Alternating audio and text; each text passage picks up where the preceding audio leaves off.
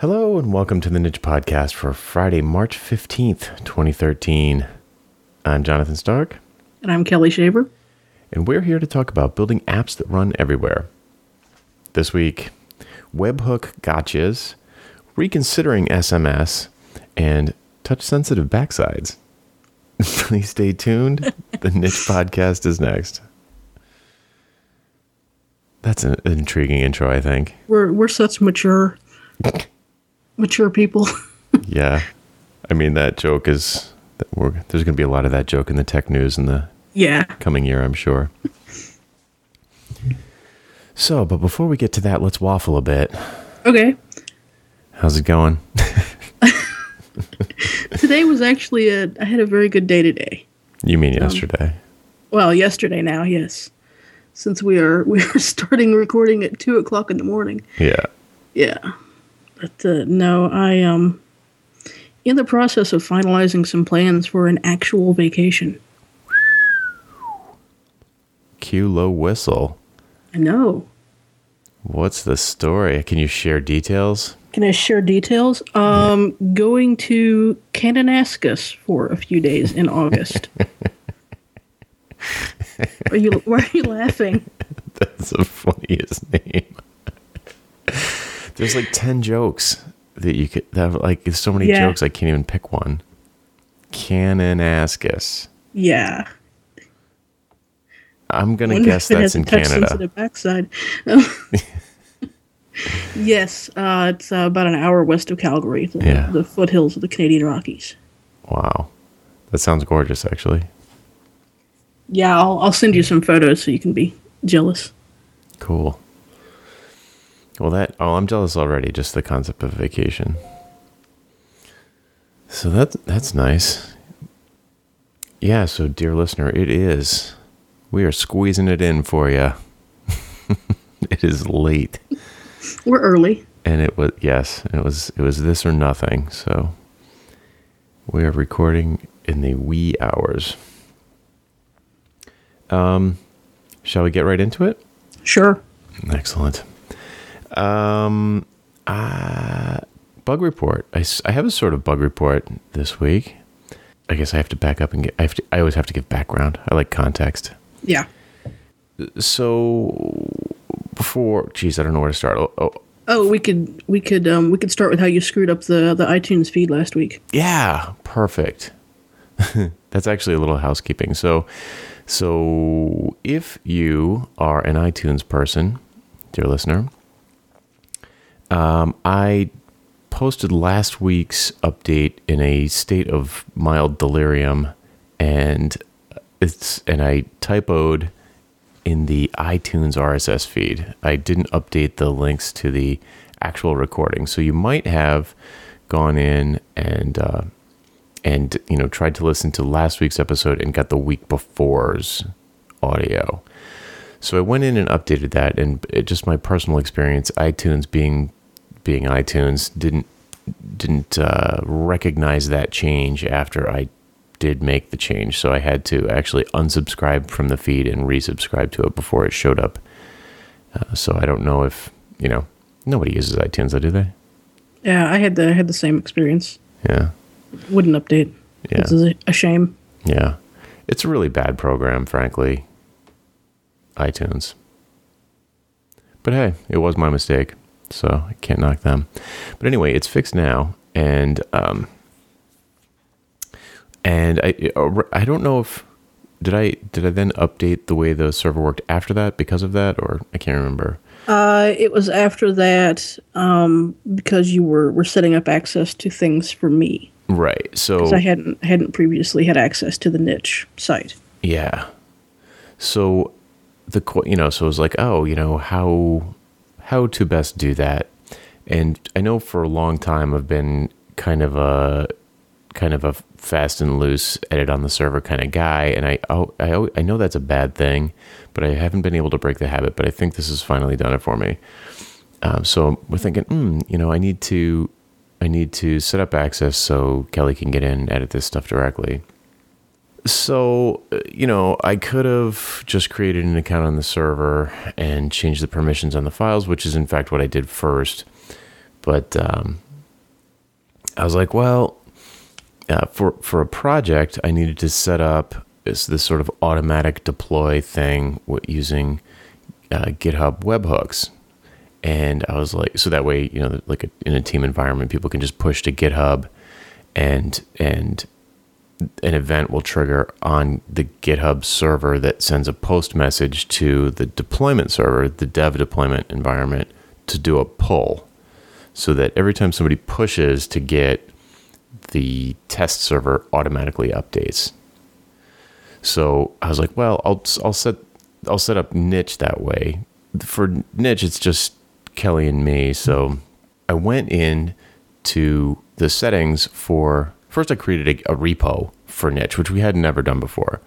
There was never like a version control version of the site. So I said, all right, first I'm going to, get in it for the niche site, created a repo on GitHub. And then I went into the webhooks section of the settings, and there's this huge list of, there's probably 60 different things that you can have happen when you push to GitHub. You can post the commit message to Twitter, et cetera, et cetera. But I wanted the webhook option where it sends this post request wherever, and that receiver of the post message can do something based on the information. Okay, so on the niche server, I set up a PHP page to receive that post message. And when it received that message, just cd into the directory and do a git pull from the repo, and bang, all of a sudden the site's updated. So you still have the same kind of effect where all your changes are going live as soon as you push them to GitHub. So you're kind of like working on the live server, because we don't have a dev server. Yeah, I mean, if you wanted to, you could restrict that to where it only updates if you push to a certain branch. Yeah, exactly. And you definitely can do that, but still, I was one step at a time. Oh yeah, for something like this, that's not really needed. But right. Niche is such a small site. Yeah. So I set that up and it didn't work. I'm like, oh God, what's going on here? Basically what ended up happening was it wasn't working initially because when PHP is executing commands on the server, it is running, in this case, under an Apache user. I think it was called Apache. It could have been HTTP or whatever, but it's not executing, of course, it's not executing as me logged in via SSH. Right. Which makes perfect sense, but it just didn't, I was just stupid. It didn't occur to me. So when the post message was received by the web server, PHP would execute the cd and then git pull, and it was failing silently. That's the tricky part. And I was like, what's going on? So then I'm like, oh yeah, duh. It doesn't have permission to write to the directory. So I Googled around, and there's actually a lot. There are probably a half a dozen different ways to solve this, and none of them are good. Yes. They're either horribly insecure, where you basically just either update your Apache process to execute as like an admin user. Yeah, you're adding Apache to the sudoers file. Yeah. So something. Yeah. So that was bad, or like just wide open permissions on the directory. It's just all of them were bad. So I found one that was sort of clever, which is what I did on our site, and I don't think I'm revealing anything too vulnerable by admitting this, but I created a public web directory that was like totally wide open 777, and I put and when the webhook would send a request to my PHP page, it would create a temp file in that directory. And then I set up a cron tab for under my regular user account to check for that temp file every minute. And if it finds that temp file, then delete the temp file and do a git pull. So it's kind of hacky, but I think it's of the options that I looked at, it was a secure one. Feels kind of hacky, but it's also kind of clever. Yeah, it worked. It works. Yeah, so that's cool. But it still felt kind of dirty, and I was doing it in preparation for setting up as a live test of setting up a web server for a real project with an actual, like a 6-person team, where we really absolutely have to use Git. And it was like this question of like, okay, we're all using Git. That's great. But how do we get our changes to the 2 different web directories? So working on a project, got a half dozen people on it, designers, project managers, couple of developers, and there are 2 websites associated with the project. One is for client design reviews that we do every week. So it's like, okay, let's look at where the code's at. And then there's like the development server where throughout the week, everybody's kind of like, the internal team is kind of like, what do you think about this? What do you think about that? This is kind of buggy or whatever. So you kind of have a stable branch and a bleeding edge branch. Yeah. And they're hosted at 2 different URLs on the same server though. So I'm like, all right, so then this gets really complicated because I don't own the web server and I don't own the GitHub account, but I'm the one that's supposed to set it up. Right. So, and the person who does own the web server is a savvy web developer, but isn't really supposed to be doing like sysadmin on this project. Right. So it's a bad use of time. So it's like, all right, how do we, he's not going to just send me his root password for the machine. And, how do we together like set this up? I have to talk him through how to do it on GitHub because there's only one administrator for the GitHub repo. Mm-hmm. Right. So you can't, you can add collaborators to a GitHub repo, but they don't have permission to really do anything but either commit or not. If you have an organization, you can set up other admins, but that's not the way this was. So we set it up so that the web server, so that no one really is supposed to SSH into the web server. Like the web server became like a dumb mirror of the GitHub repo, mm-hmm. if that makes sense. Yeah. And it sounds stupid to say it now because I should have, the only reason it didn't occur to me to set it up like that initially is because I'm an idiot and I like to work on the live server. But if you're not working on the live server, it doesn't matter. If who owns the repo. So whatever the Apache process is, it's fine because you never have to go in there and edit anything directly because that's bad anyway. Especially in a team environment when you've got a bunch of cooks in the kitchen. Right. So, everything has to go through the Git repository. Right. It adds some. I mean, you could sudo in there and do some stuff, but what ends up happening is it's enough friction, at least for me, to prevent me from going in to the server and making any live changes on the dev code. So, so that was a good thing. So we set up the permissions on the server, the web server, so that basically Apache owned those directories and nobody could really SSH in and mess with them. The rule was don't touch the server, forget it's there. You just access it in a web browser. And so then it's like, okay, everybody is just doing their local development, local environment. Everybody was cool with that. When you push to GitHub, any commits to master will go to the client-facing site for design reviews, and any commits to the dev branch will go to the sort of bleeding edge developer testing area. And really, no one should ever even be making commits to the master branch. They're just merging stuff from dev. Yeah. Once it gets approved. So everybody's working in dev and pushing it. So okay, cool. So we get the web server set up so that Apache owns the process, owns the directories, and we've got a PHP page set up that is going to receive the push from GitHub. Okay, great, that works. And when you hit that page directly, it works, and everything was working, but except for when you actually would commit, when you would actually push to GitHub, it would fail. So we're like, oh man, what is the problem here? And it's really hard to debug because there's nothing to look at. There's nowhere to look. Yeah, like we knew the PHP page worked, but for some reason the GitHub. So this was stupid. The two sites are both behind basic auth, HTTP basic auth, and as we were testing the PHP page, of course, our browsers were like past the login prompt. Oh, you forgot to pass the login credentials in the URL for the webhook. Right. So that was just utterly idiotic. Oops. So yeah, oops. But then this was a little less idiotic, which is then we were like, we debated, okay, are we gonna hard code the password into the GitHub site, which is that was the next option. Yeah. And we're like, yeah, whatever. I mean, let's just do that.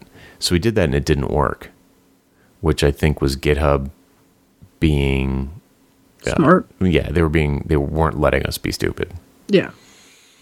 So okay, fine. So then we're like, all right, so what we need to do is put the PHP page somewhere outside of those two directories, but somewhere on the same server.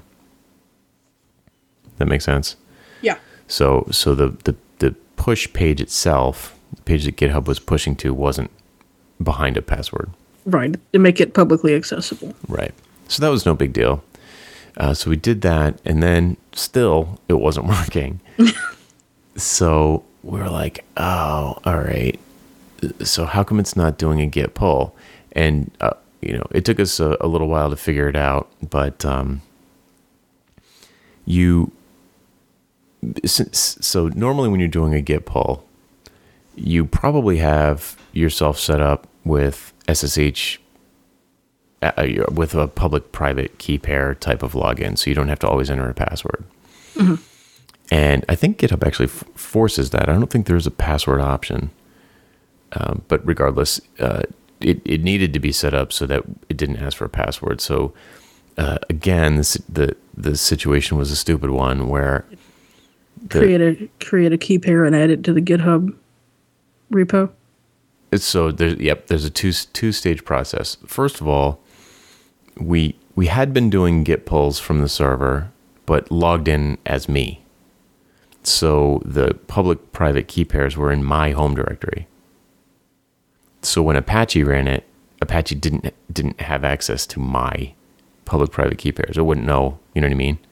Yeah, because Apache doesn't have a user directory for its own. It turns out it does. Oh. It's var www. So if you put a .ssh directory in var www, Apache will use the keys that are in there. That's very interesting. Yes, I did not know that. I did not know that was considered the home directory for the Apache user. That might be... It makes sense. It does make sense, yeah. So I don't know if it's 100% the user directory, the same way that home, /home/username is, but it works if you put SSH keys in that directory. So if you put .ssh directory with keys inside of it. That's really interesting. Yeah. And for the record, I didn't figure that part out. I was going to ask you how you figured that out. That was the other guy. So it was Josh Clark. He's actually a whiz at Apache configuration. He's probably the most sophisticated Apache config guy I've ever met. So he figured that, or he just knew that. Yeah, I feel like it's probably noted in the comments in a config file somewhere. Oh, I'm sure, yeah.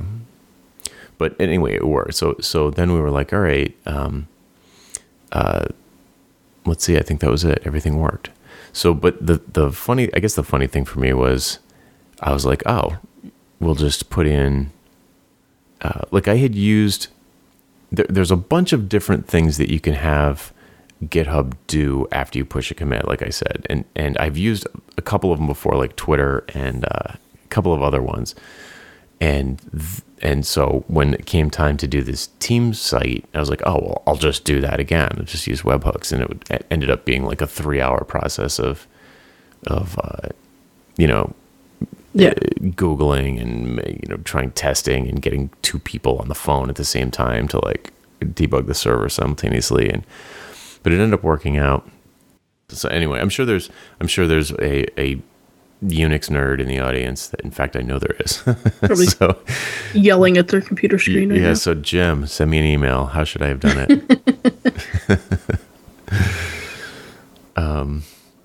Yeah, cool. All right. Well, that's probably.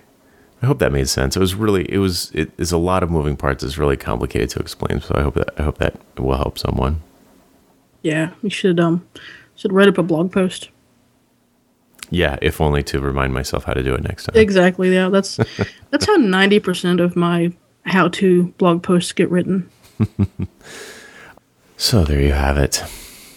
That's the fun stuff, though. Yeah, it was. I do admit it was fun. I like doing my sysadmin stuff once in a while. Yeah, yeah. Sometimes it's really fun. Sometimes it's really frustrating. Sometimes it's both. It's always, yeah. It's always better than, I don't know. So there's something about like dealing with Unix type stuff that you know the solution exists. You just have to find it. Yeah. As opposed to like, I don't know, like, not to pick on Sencha Touch, but I'll pick on it. Like, you'll have a problem, you'll have a bug with Sencha Touch, and you're like, there might not be a solution. You know, because it's not mature compared to Unix, which has been around for like 40 years. So, see, I was gonna say Windows since you were talking Unix, but you know, Windows. What's that again? Yeah, what's that? Anyway, it's moving right along. That thing that has that browser that we don't like to test on. Yeah, I'll hold my tongue. I'm about to sing the praises of Windows 8 and Windows Phone 8, but I won't. Oh yeah. Yeah, I like them. But anyway. Yeah, I feel like that works better on the phone than it would on a desktop. Unless the desktop is touchscreen, which is the segue I was looking for. There we go. Thank you. You're welcome. So last week we talked about a few different radical new technologies that are being introduced this year that are mostly around new input methods, and I won't recap too much, but it was like the Leap motion controller, which is this gestureless sensor, kind of like a Wiimote, or incredibly sensitive Xbox Kinect. And there's this armband that's kind of like a wearable version of that, where you can make these you just wave your hand around in the air basically and have your computer understand what you're doing. So both of them give you this way to interact with digital content in a way that is touchless, but also three-dimensional. So that you can, the notion of like a Z index, a Z axis motion is potentially something you could support in your application instead of the usual just X, Y. Yeah. And then, go ahead. Yeah, I said, and then we joked around a bit about what our websites look on the back. Right. And lo and behold. Yeah, lo and behold. It was, I don't know if it was announced this week, but I saw this week that Google has received a patent for a phone with touch-sensitive surface on the back, in addition to all of the other touch-sensitive, all the other sensors on the phone. So imagine like the next Galaxy S5 or like a Nexus 5. Would your actions touching the back of the phone, could create input. And yeah, I assume you mean like just a touch sensitive surface and not a secondary display back there. Yeah, no, I don't think it's a secondary display either. But so when you think about it, and I thought that the iPhone 5 was going to have this. To me, it seemed obvious that if Apple was going to do anything, I assumed they were going to do something radical. Mm-hmm. Because they were waiting so long to release the iPhone 5. Yeah, I'm really surprised Apple didn't beat them to the punch on this. Yeah, Apple has a similar patent for the tablet where the edges of the back are touch sensitive. But which makes sense on a tablet. I mean, why would you make the whole back surface, touch sensitive? Yeah, on a 10-inch tablet, you don't want the whole back surface touch sensitive. Yeah, it would just be unwieldy. Yeah, my cat would just ruin my day. Yeah, and you can, it makes sense to have like the edges, kind of like the bezel area, but on the back. Yeah, touch sensitive for like gaming or scrolling and gaming. Yeah, page turns and stuff like that. And so my initial thought about the having a touch sensitive back on a phone, or backside touch as we like to call it, is that it could create a situation where on a touch device you now can support hover states because you know where the finger is, but it's not actually touching the content. Interesting. Yeah, so there's a whole bunch of different, so I tweeted about it and someone was like, he's like, everything that I can think of seems really awkward on the back. And we kind of had a quick conversation about it. And it was because he was imagining that the back would work exactly like the front. So that, like the same exact gestures were supported in the same exact way. Yeah, I don't think that is really feasible. Yeah, I agree. It would be awkward. Yeah, it would be. And also, you'd need some kind of visual indicator on the display of where on the back those touches were registering. Right, depending on what they do. Yeah. So, if you think of the entire back in the same way as the front works, and you slid your finger up and down to scroll, and then you tapped to click a link, for example, how would you know where your finger was? Right. Unless there was a hover state. Right. You're really only going to be able to use the back, I would think, for those larger sweeping gestures, like maybe a scroll or a swipe or possibly a pinch. Yeah. So agreed. Right. I think the back will be sort of for coarser gestures, or like you said, more sweeping global gestures. So like a swipe left, a swipe right. But then the more I was thinking about it, I was like, but you could do some really slick multi-touch stuff that's more intuitive than what we currently have. So we'll give you an example.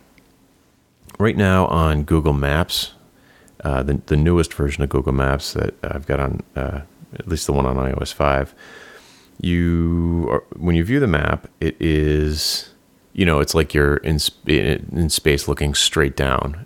Mm-hmm. And you can actually change it to this sort of, I don't know what it's called, but it's like a horizon view where you put two fingers down on the screen and slide them up, and it gives you a more three-dimensional perspective of what you're looking at. Yeah, like rotates it on a z or on a.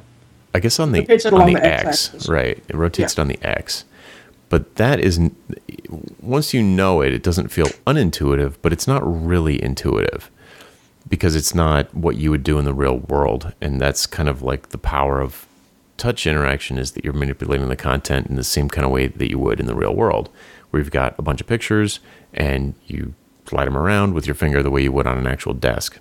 Mm-hmm. So I was imagining, all right, and I'm not sure I'll be able to describe this aptly without a visual demonstration, but imagine, if you will, dear listener, that you're looking at a Maps application, and to switch it into this horizon view, or to control that rotation over the X or even the Y axis, that would be weird on a map. But anyway, it would be.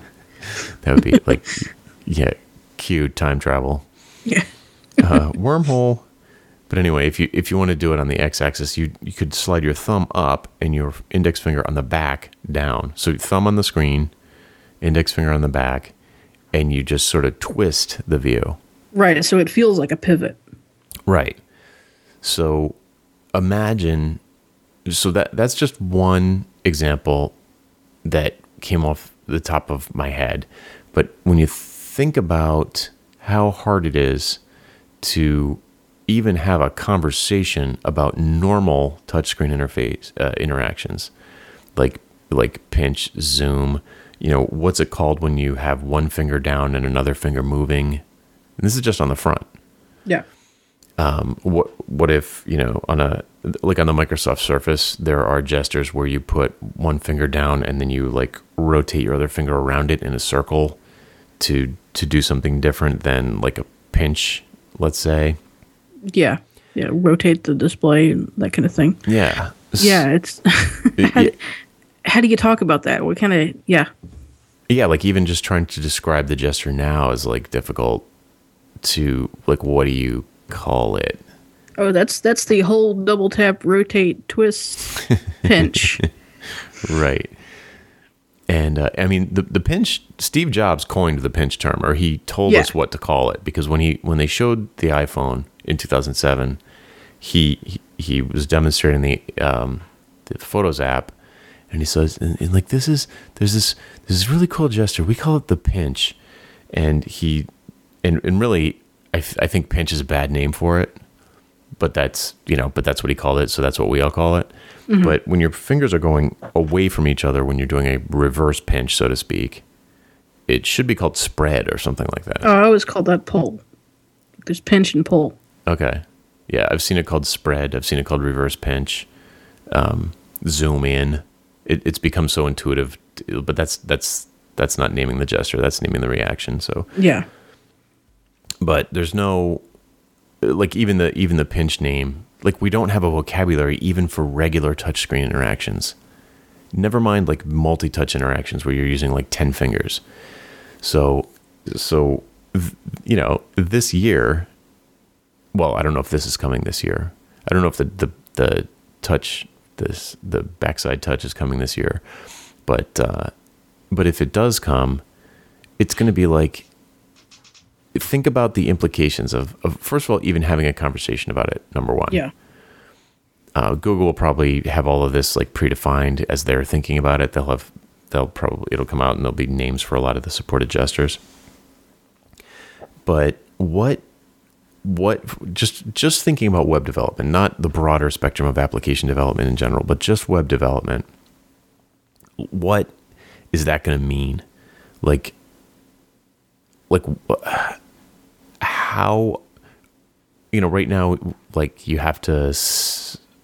right now we have to like sniff for, or, conditionally support touch versus click, because if you've got a responsive website that's going to be used in a touch environment or a non-touch environment, you want to support both things. Yeah. So now when there are these new gestures on the back, it's like we're going to need a media query for it. Oh, if back gestures are supported, then we want to enable 3D view of our website. Yeah. Yeah. I mean, you got to wonder, and if they're just going to come out with the back surface, if it's just going to mirror like some of those broader front side gestures that we are used to using. Like if they're primarily just going to use it for things like detecting a tap for a page turn or for scrolling, rather than trying to invent these new gestures right off the bat. Right. Yeah, I think that what'll have to happen is that each different application will support back touch in its own way, because it makes different sense in different places. So in let's say Chrome for Android, for example. So like a web browser, a gesture of sliding the index finger up and down on the back would scroll the page up and down the same way it does in the front. I would love that. Like as a user, I would love that feature, because then your finger's not blocking the screen. Yeah, that would be awesome. And page turns on like an e-reader, like a Kindle, yeah, right? Kindle app. Yep. But then you've got the question of like accidental touches, and which would be another good show title. Yeah. So the takeaway from all of this is that there's good backside touch and bad backside touch. I just hope we get a gesture called Goose. On Goose, rotate display.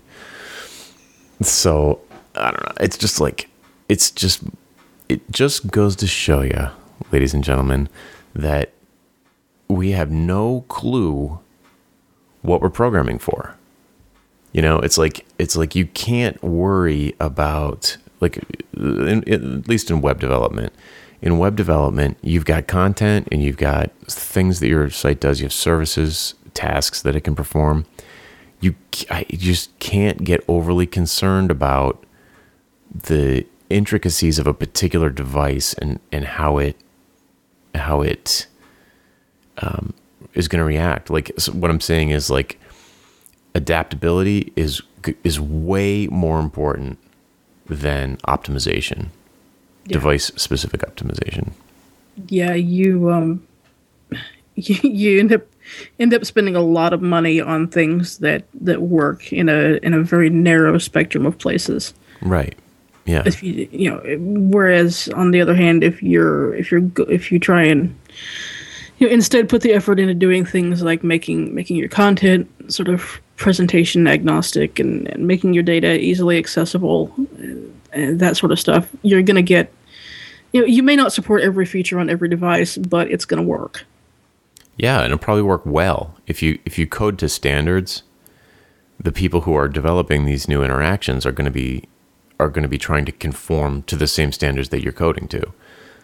Right. So they can just take your content and just drop it into their app however they want to, because it'll fit. Yeah, like Google isn't gonna release like backside touch and be like, okay, now app developers figure out what to do with it. Yeah. They're gonna have already figured out what to do with it for a web browser anyway. And it's going to have a lot to do with, it's not going to be, I'd be shocked if it was something that broke from standards. And this is the reason why people goof on me in meetings when I'm like, I want this site working, new project. I want this site to work on a Kindle One e-reader. And people are like, this guy's great. How much are we paying this guy? He's an idiot. But the reason why that's valuable is because if it does work there, it's going to work on anything that it has even a crappy web, anything that can display the web. Yeah, it will work. It will be, your content will be accessible. And like Gopher, for crying out loud, like. Yes. Or get this, SMS. Nice. Very nice. I'm impressed. I thought before the show started, I thought there was no way we're going to be able to segue between these three topics, but you just did it. But that is right. So so this opens up a different can of worms, but it does get to the same point, which is that if you have content or services you want to expose to the wider population, which obviously you do, that's like a precondition of listening to this podcast, is that's what you want to do. Yeah. And coding to standards and using progressive enhancement so that your stuff will run in a very, very weak browser environment like a Kindle One is good for everyone, but you're still in an HTML rendering environment. You're still in a web browser, even if it's a lame one. It's not lame; it's good for what it is. But I think that if you want to really go nuts, that SMS has been really underused as an application platform.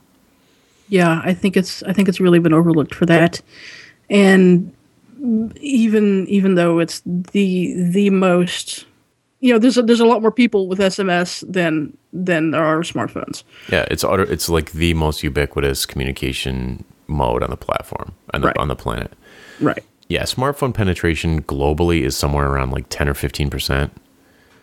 So put it like that. So, there's that 80% of other people who still have dumb phones, but they have SMS. So if you are, for example, some kind of a NGO or government organization that has to reach like as close to 100% of the population as possible, SMS is it. It's better than email. Yeah. Oh yeah, yeah. It's like I know we've mentioned it before, but I mean, you get into, especially outside of the U.S., like look at Africa, for instance. The infrastructure is not there for things like phone lines and broadband and cable modems and things like that. But there's cell towers all over sub-Saharan Africa. Everybody has cell service, and they don't even have electricity. But right. They don't have electricity or running water, but they have, they can SMS. Right. You build a charger out of your bicycle and charge up your phone, and yeah, like that connection to information is it's so jaw-droppingly transformative that it gives me chills every time I think about it. Yeah, me too. It's crazy to think about. For people like you and I who really, really, truly love the power of the command line. Oh, SMS is so much fun. Oh, it's the best. It's a little bit arcane, and discoverability is a problem. Like how do you find out that there's an SMS service at a particular number, and then how do you find out how it works? There's this whole back and forth of man pages, kind of like you almost want to set up man pages for your. But I just think it's wildly underused, and I think it's why we both really love Twilio. Yes. Which is a service which basically makes creating all sorts of, I'm not sure what the category is called. It's not really telecommunications in general, but they make all sorts of kind of PBX style. It's kind of like PBX as a service. Yeah. That's not exactly right, but you can do all sorts of weird kind of SMS/voice applications using Twilio for like dirt cheap. You're just off to the races. So to tie that back into the previous conversation, if you really want to do progressive enhancement, like for real, or especially if you need to reach a more global audience, or an audience who has very few of them have smartphones, where the U.S. is still only 50% penetration. So even in the U.S., you couldn't use using just a web app or a native app for the government to reach the population is insufficient. So you could use SMS and reach everyone. Yeah, it'd be great for something like an emergency broadcast service. Yeah, or like I got an automated phone call tonight actually from the local water company that they're going to be flushing the fire hydrants. So if I turn on the water, I might notice like rust color before the morning. That's a good point. I get phone calls all the time from Kira's school. Like, there's a closing, there's a delay, there's a PTO meeting. Mm-hmm. Your kid has this massive, ginormous test tomorrow. Yeah, I would much rather get an SMS. Yeah, right. You want because you don't realize I don't know what a phone call is synchronous, and SMS is asynchronous or asymmetric, I guess is the way people usually describe it. Yeah, like a text message is not going to pull me out of what I'm doing unless I want it to. Like a big loud phone ringing is going to, and I'm going to have a log of it. Like the other day we got a call from the school system about they're doing free sports physicals for kids going into middle school next year, and I said we need to get one of those for Kira because she wants to join the swim team, and Richard took the call, so of course the date and time was immediately forgotten. Now, was it a robocall, or was it an actual person? Yeah. So yeah, the robocall, and it's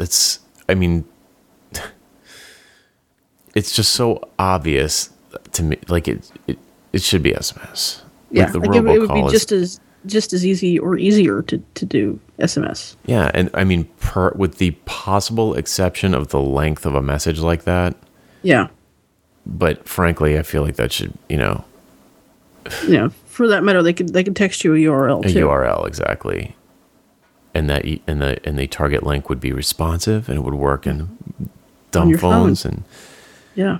so I just feel like, I know we both think that SMS is wildly underused, and when we haven't talked about Avalio in a very long time, but we created a simple kind of proof of concept around this in the early niche days that just as domain name search, but we created like a half a dozen different clients for it or we were able to very easily because we started with a sort of API first approach. There's no real content. So it's just like this API, and we set it up so that you could SMS to it, you could IM it, you could, I don't think we did email.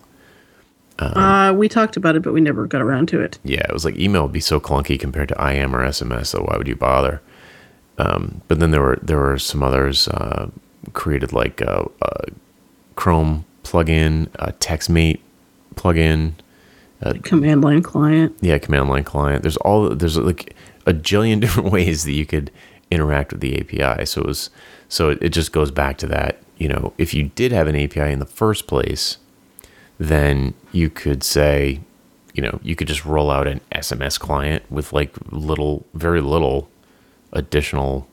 It'd be like some overhead. I suppose it depends on the complexity, but it wouldn't be that big a deal. So yeah, the heavy lifting is already done. Yeah, all the business logic and all that would be done in the server, and the conversation even about the backside touch is like coding for that specifically is something that you should totally do if you have the bandwidth to do it and you've got somebody to work on the clients, the client application to optimize a particular experience. But that's not the first thing you should do. The first thing you should do is if you do have a content heavy application, is get that pure, clean, output agnostic in your CMS, and then expose that via an API. And then you can do anything. And then, as my friend Jeff says, then the world is your oyster. Yeah, it's really about having that very, very defined separation between the content and the client, or the back end and the client. Mm-hmm. Yep. The API approach is, I won't get into it too much, but I've mentioned previously on shows that the pulling a large sort of enterprise organization into a responsive web design project brings up it reveals all sorts of weird political and systemic kind of dysfunction, because the whole notion of a responsive website is that it just works everywhere. It's a one thing. It refuses to be bucketed into mobile or desktop, and since there are departments that handle mobile and desktop, and like different IT organizations for each one and different design organizations for each one, it's this project that just like the organization is just like looking around, scratching their heads like, how do we do this? Yeah, like who owns this? Yeah, like who's in charge of this? Who do we even call? We've got they could have an entire technology stack all the way down to like different servers. Like the whole thing is just like it's like throwing a gigantic meteorite. It's like so. One, I think the most obvious way forward, at least from an IT standpoint, because that's a problem.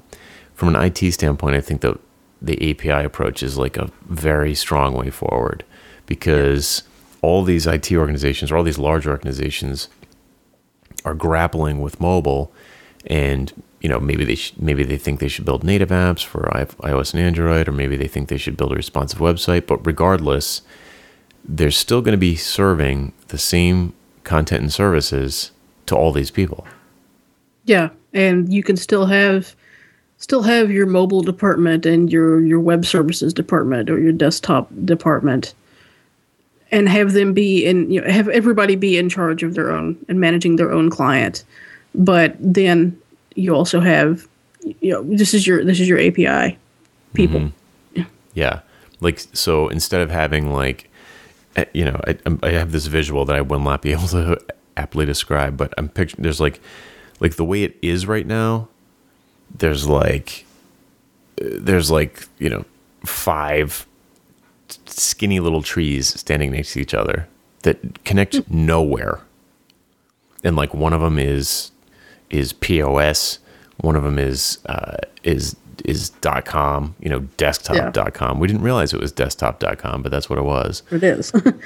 And then there's mobile, and they all top to bottom, they don't communicate.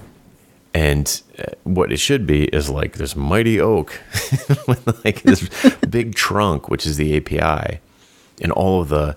It should almost literally be like a tree, because like, yeah, with the branching, literally. Yeah, above and below the ground though, because the API is like the trunk where it meets the ground, and then it should branch out into all these clients above, but below all your web services. Yeah, and tying into legacy systems, because there are all these like hideous, awful things going on with POS in particular, but also supply chain, and if you have a big sales organization, probably relationship management systems, and it's basically the whole ERP suite of services. And they're all disconnected. They're all purchased at different times. They're all screwed up. Even if you did go out and spend $10 million on SAP, it's still all screwed up. So, you can grow. It's like that one, your core. It comes down to what's your core offer. Like what do you do? Mm-hmm. What does your organization exist for? And it gets super existential. Like I'll be in these meetings and it turns into like, I feel like they should be laying on a couch, like, tell me about your mother. Anyway, so it's all figured out. We figured it out. Yeah. We've solved the internet's problems. Yeah. It's all APIs these days. Yeah. It's the way to go. Building my first big JavaScript heavy client. Well, I won't say first. I've built a lot of big JavaScript heavy clients, but not. There's been a back end web component too, different than just an API. But having a client that's only JavaScript, HTML, CSS, communicating with the API. Mm-hmm. And I've done a few, but the one I'm working on now is probably the biggest one I've done. And it's nice, and it presents a very, very different set of challenges from the perspective of developing the client itself, mm-hmm. which is probably a topic for another show. But it's really nice. Mm. I can work on that client all day, and I can mess around with features, and I can add features, and I can remove features, and I can change the way this is implemented and that is implemented, and like I can completely break the whole thing, and it doesn't matter, because at the end of the day, the core stuff that the app needs to do still works. It's like a client may be broken, but whatever, the app still works.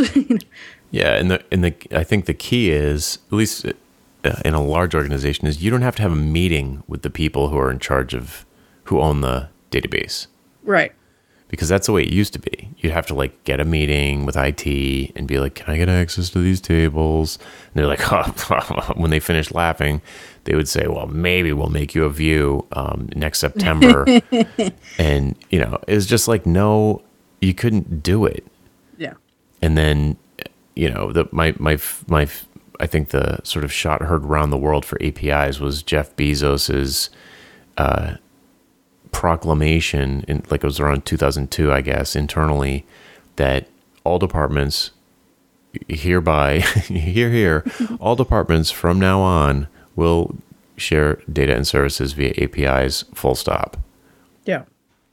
And I don't care what the transport mechanism is. I don't care what the language is. I don't care. But you're not going to have a meeting between operations and marketing to share data.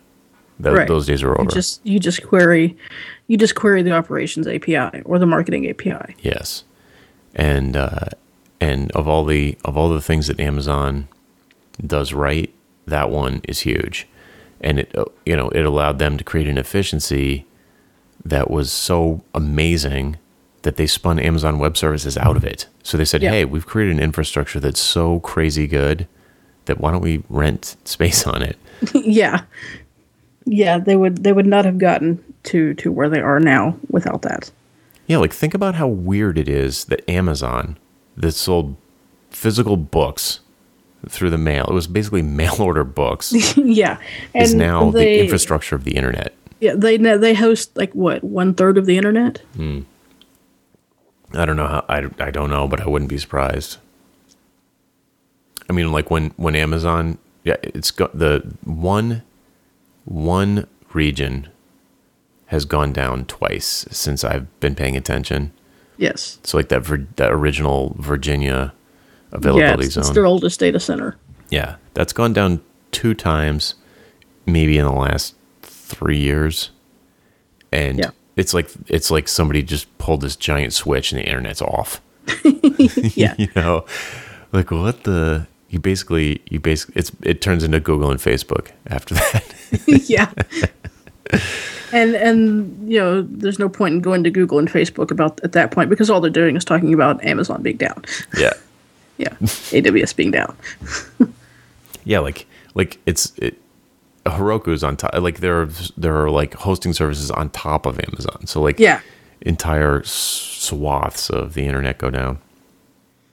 Yeah, like you may be hosting from a totally different company, but there's a very good likelihood that hosting company is renting space from Amazon. Yeah, because it's so freaking cheap. Yeah, every day it just keeps getting cheaper. It just keeps getting cheaper. It's amazing. It gets cheaper, more features, lower cost. It's like that. We probably should get ready to wrap soon. But I saw this interview with Bezos at their developer conference. And he's got a perspective that I think is really eye-opening. And it's like slap your head common sense duh type of stuff. But the thing that comes to mind is, like what do you think is going to happen in the next 15 years? And he goes, he's like, that's an interesting question to talk about. Like what's going to be new? The backside touch on phones or whatever. But he's like, I'm more interested in what's going to be the same in 15 years. Yeah. So like, no one's going to say, geez, Jeff, I wish Amazon Web Services was more expensive. Or geez, Jeff, I wish Amazon Web Services was slower or less stable. Yeah. That's a good point because it's the things that aren't going to change where the big money is going to be made. Yeah. He's like, so, and he has this flywheel concept where if you just put a little bit more energy into making it faster, making it cheaper, making it more stable, make it a little faster, make it a little more stable, make it a little cheaper, add another feature, do that. You just keep doing that. Before you know it, you've got so much energy built up into that cycle that you almost literally can't stop it. Yeah. So if you and the thing that would stop it is if it turns out that those choices were wrong. So if you stick with like we're gonna double down on backside touch, and we're gonna create a startup that's specifically focused on developing gaming applications for phones that have touch on the front and the back. And you might do really well for the first 2 years. Yeah, until bezel touch, or it's like or until everybody has Google Glass and nobody's touching anything. Yeah, or direct brain. Yeah. Wave communication. Right. It's built on it's certainly more of a, however popular it ends up being, it's certainly more of a fad than we want lower prices. Yeah. The approach of working on the things that aren't going to change, it's not as sexy, it's not as romantic, it's sometimes maybe not as fun at times, but they're needs that people are always going to have. Right. Yeah. So it's sort of safer. You end up with razor thin margins, but it's safer, and you can. I think it's fair to say that it's a more long-term strategy. So for a long-term business. Yeah.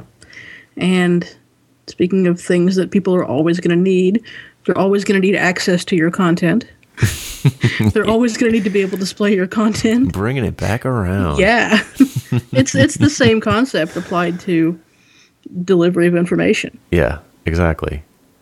Like touchscreen can, the scroll friction, that's my pet peeve, was people being like, oh, you should go with native apps because the scroll friction on web apps on the iPhone 3G is kind of slow. So you should change your whole business, you should change your whole skill set. You should swap all of that web stuff you learned. You should swap all that out. Forget about all that. Just start coding in Xcode. Use Objective-C. Native Apps 1, because the scroll friction is it's like on ball bearings, man. It's so smooth. It's buttery smooth. So you should change everything so that you can share crop for butter. Steve Jobs. I'm like, God. That was the Flash argument back in the day, and where'd that get everyone? Yeah. Even Adobe's not doing anything with Flash these days. No, Adobe's got both of their arms around the web with a big bear hug. Yep. So, do what you want to do, but the short-term thing is to worry solely about the client experience on a particular device. I don't know. It's debatable. It depends on what you're trying to build. If you're building a third-person shooter, then obviously you're going to build it for Xbox or whatever. So but right. And it's not that there isn't value in doing that. It's not that there's not value in having a really polished mobile web app or in a really polished native mobile app. There certainly is. Yes. But that shouldn't be your only focus. It's not a strategy. Right. To release a native iOS app with a store locator in it. Yeah, your strategy should be, okay, we want to make this data open, accessible, easy to use, easy to get to, and then, and by the way, then we're going to take that and build a really polished native app or build a really polished mobile web app on top of that, or we're going to make a nice Android app. Yeah, totally. I'm going to pull up a quote. This is from the people behind gov.uk. So this is the UK government, and they basically did an analysis of mobile usage for various services, et cetera, et cetera. We'll link to it in the show notes. But the pull quote from it is, standalone mobile apps will only be considered once the core web service works well on mobile devices. I could not have put that better. Yeah. And to have that come out of the mouth of someone working in government is I get all a flutter. I'm verklempt. Someone's listening. Yeah. That's perfect. For a government organization, the key, the core focus should be dissemination of information to the widest possible group, the audience. So building an iOS, you just would want to slap somebody for building an iOS only, your whitehouse.gov iOS app only. Yeah. And the same goes for any big retailer. It's fine, Walmart, have a native app. Go ahead, but not before you figure out your web presence on mobile. Yeah. Walmart has a really nice mobile web presence. The nicest, in my opinion. Yeah. The surprisingly good. Yeah, well, they hired Deanna Elmeyer and Ben Oh, Galbraith. yeah. Like guys from Palm. It's gorgeous. There should be case studies on it. It's wicked fast. Number one. It's not like bells and whistles, fancy pants, animated, do stuff. Right. Gorgeous. Eye candy. It's not like eye candy gorgeous. Right. But from a usability perspective and speed, performance, usability, it's great. Yeah, and they even have guest checkout. The forms are just so touch friendly. There's not one thing I would knock. Maybe the color palette, but it's Walmart. What do you want? Yeah. But to imagine them, or whoever, to imagine the teams, the number of people involved with getting that live and having it be as nice as it is I have a newfound respect for how hard that is. It's very impressive. But so on that point, right? So like Walmart, I'm sure they have native apps. I don't even know. But I do think I did see a link at the bottom of the mobile site to get the native app. So yeah. Yeah. But so like larger retailers, which is kind of my sweet spot. For some reason I attract large retailers. They love me. Yeah. But the thing about native apps versus web apps, and the reason why I think you should, I think a strong argument for starting with mobile web and then maybe doing native after that, is that all of these companies have really mature, like sort of email marketing campaigns set up for loyalty customers and for opt-in people who have opted in somewhere. And recent statistic, 41% of email is now opened on mobile. So that there's two things there. One is the question about, well, should the emails be more mobile friendly, for one? And there's sort of a debate about that. Like, well, all these new iOS and Android devices, it's really easy to read an old school HTML email on there. So like, should you go to the effort of actually making like a responsive one, or should you go to the effort of making a mobile only one, or whatever? So that's one debate. And I frankly don't care. Yeah. But the thing that is important is that there are going to be calls to action in that email, and the reaction when someone clicks on one or taps on one is it's going to launch a web browser. Yeah. Yeah. And that's it. And 41% of the time, that's going to be on a phone. Right. And is it going to go to like this zoomed out reverse telescope view of your desktop site? Yeah. Or are you going to, what are you going to do? Are you going to redirect to the home page of your mobile site? Which is like complete, you just completely destroy waste. Your funnel. Yeah, it's complete waste. Because that's what, I don't want to name names, but that's what happens right now. Someone I'm working with, where if somebody clicks on a link and they're on mobile, the link is like a deep link to their desktop site, but as soon as the server sniffs that it's a phone, it just redirects you to the top level of the mobile site. Yeah. It's like 41% of the time. Yeah. Like, really? So, and that was a decision that was made before the number was 41%, but now's the time to fix it. Yeah. And now is the time to go to bed. Yes, it is. That is right. I still have to build an IKEA cabinet tonight before I go to bed, and I have to migrate some server stuff, so. Oh, wow. Yeah. Yeah. I still have a couple of things to do, too, actually. I may end up not going to bed tonight. Because I have to be up in 3 hours to get Kira on the bus. God, no rest for the wicked. Tomorrow's my busy day.